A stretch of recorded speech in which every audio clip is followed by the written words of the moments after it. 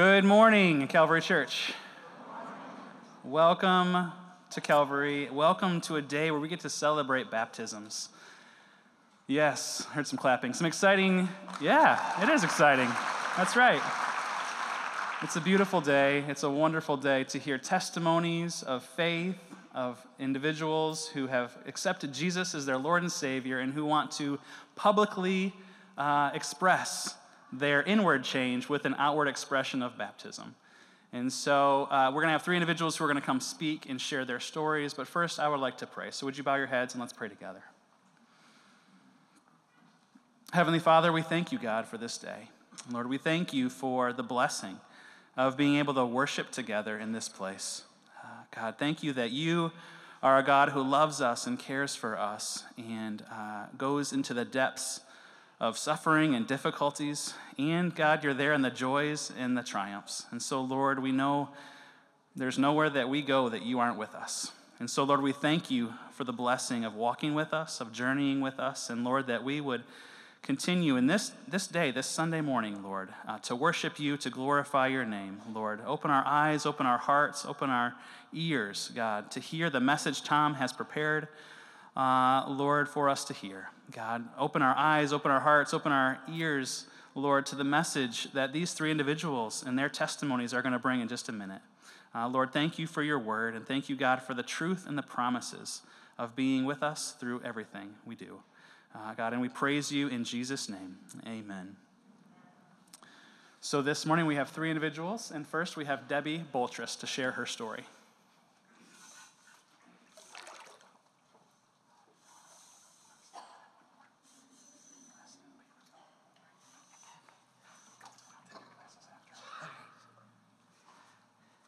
Good morning. I felt the call from God for a while to be baptized, but I had a lot of excuses as to why I didn't obey God's request. The real reason that I didn't do it sooner was that I was just plain scared to be up here in front of a lot of people. Hearing Pastor Jim's sermon on baptism was my defining moment. It was time to be fully obedient to God. I have always considered myself a Christian, but it wasn't until my children were little that I started following Christ. You see, one day when my son was 3, we passed by our church, and he, as we often did, and he proclaimed very loudly and proudly, "We don't go there anymore." So it really hit home, but not for the reasons that it should have. I felt like a failure as a parent and not a failure in my faith. After that, my husband and I decided to not only go to church every Sunday, but to also try out Wednesday night Bible study and family nights offered at the church we were attending. We were reluctant, but vowed this time to try, even if it was uncomfortable for us. Instead of ducking out early as we had planned to do if we weren't ready, we stayed and my faith blossomed. As our faith grew, we were put to the hardest test my husband and I have ever faced. He lost his job, and he couldn't find a new one. He started a business and worked second shift at a factory. I went to work doing clerical work, but nothing we did provided enough for our family. This is when I learned the true meaning of the grace of God. There were times when I wouldn't have enough, when I would have to make the choice whether to put gas in my car or feed my family. I had to hold my breath, hoping to make it home on what little gas I had. But God is so good.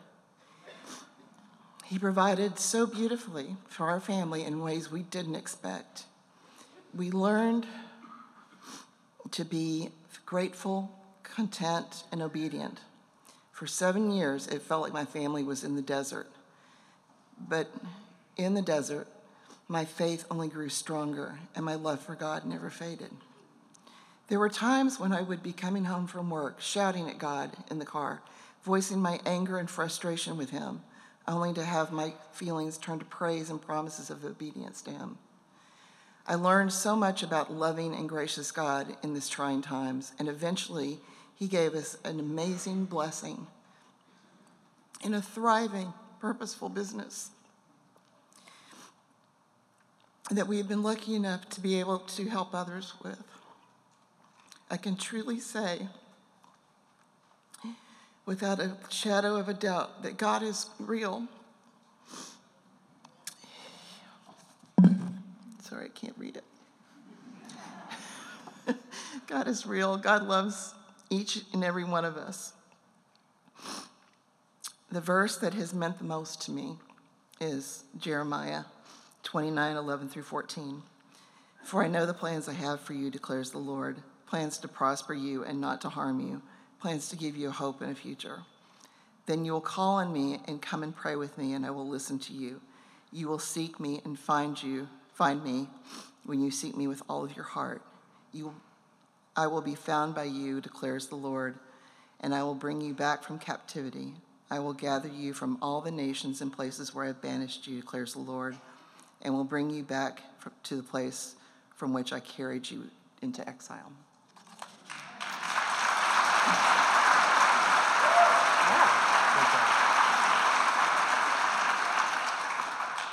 Debbie, have you placed your faith and trust in Jesus Christ for the forgiveness of your sins? Absolutely. Do you renounce Satan, this world, and your own evil desires and commit to follow Christ and Christ alone? Absolutely.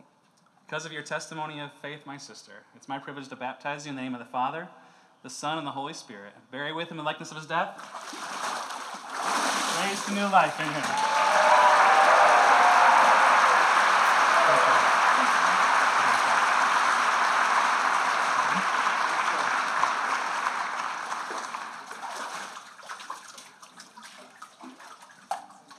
Next, we have Aaron Barber to share his story.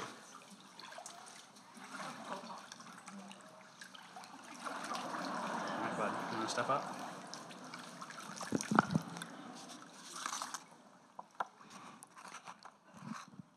Hi, Calvary. My name is Aaron, and I'm here to get baptized. I accepted Jesus into my heart when I was 6, and I lied a lot, especially when it came to brushing my teeth. I was disobedient and sometimes rude to my parents. I am not saying I'm going to be perfect after this, but I know with Jesus in my heart, I can do anything. My favorite Bible verse in Philippians 4:6-7, which says, "Do not be anxious about anything, but in everything, by prayer and petition, with thanksgiving, and present your request to God, and the peace of God, which transcends all understandings, will guard your heart and minds with Christ Jesus." I love this verse because it gives me peace, and I'm ready to be baptized. I'm excited to have new life through him. You can stay right there.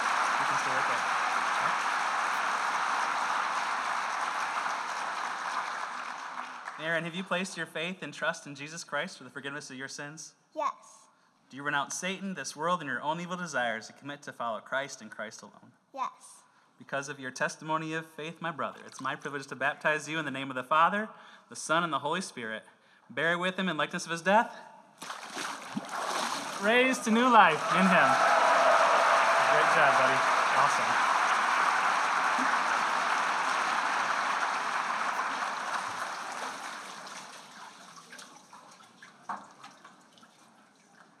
Finally, we have McKenna Burke to share her story.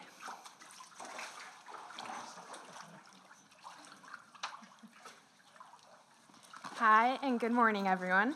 My name is McKenna Burke. Before I tell my story today, I wanted to share a verse that has been heavy on my heart for the past few months now.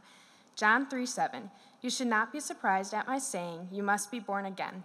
My whole life, I grew up Christian. I was very blessed to have a supportive family who encouraged and showed me the path of Christianity without forcing anything upon me. I always knew getting baptized was something I needed to do and wanted to do to fully submerge myself in the presence of the Lord. Regardless of knowing this, I did the typical thing and convinced myself that I wasn't ready or prepared. I was seeking a relationship with the Lord before telling myself I was ready to get baptized. But at the time, I wasn't fully ready to submit to taking the time to get to know him. It wasn't until my junior year of high school that I made the decision to make my faith my own, regardless of knowing the Lord my whole life. I took a huge leap of faith and ended up on a mission trip to Tijuana, Mexico, where my whole life would be changed forever. Despite these new feelings towards my faith, I was still very convinced it wasn't my time to get baptized. Freshman year of college, attending a private Catholic school in the midst of COVID and fighting external battles, I'd find myself at the lowest I had ever been. The only thing holding me together was my faith. I truly don't know where I would be if I didn't have the Lord as my lifeline. The Lord, being fruitful, provided me with a community the year after who quickly became my closest brothers and sisters in Christ. Pursued and pushed in these friendships, I was fully submerging myself in my faith and was the happiest I had been.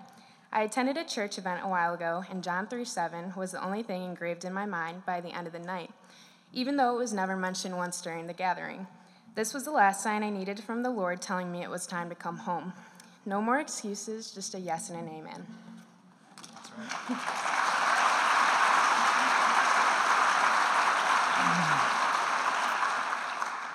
McKenna, have you placed your faith and trust in Jesus Christ for the forgiveness of your sins? Yes. Do you renounce Satan, this world, and your own evil desires, and commit to follow Christ and Christ alone? Yes.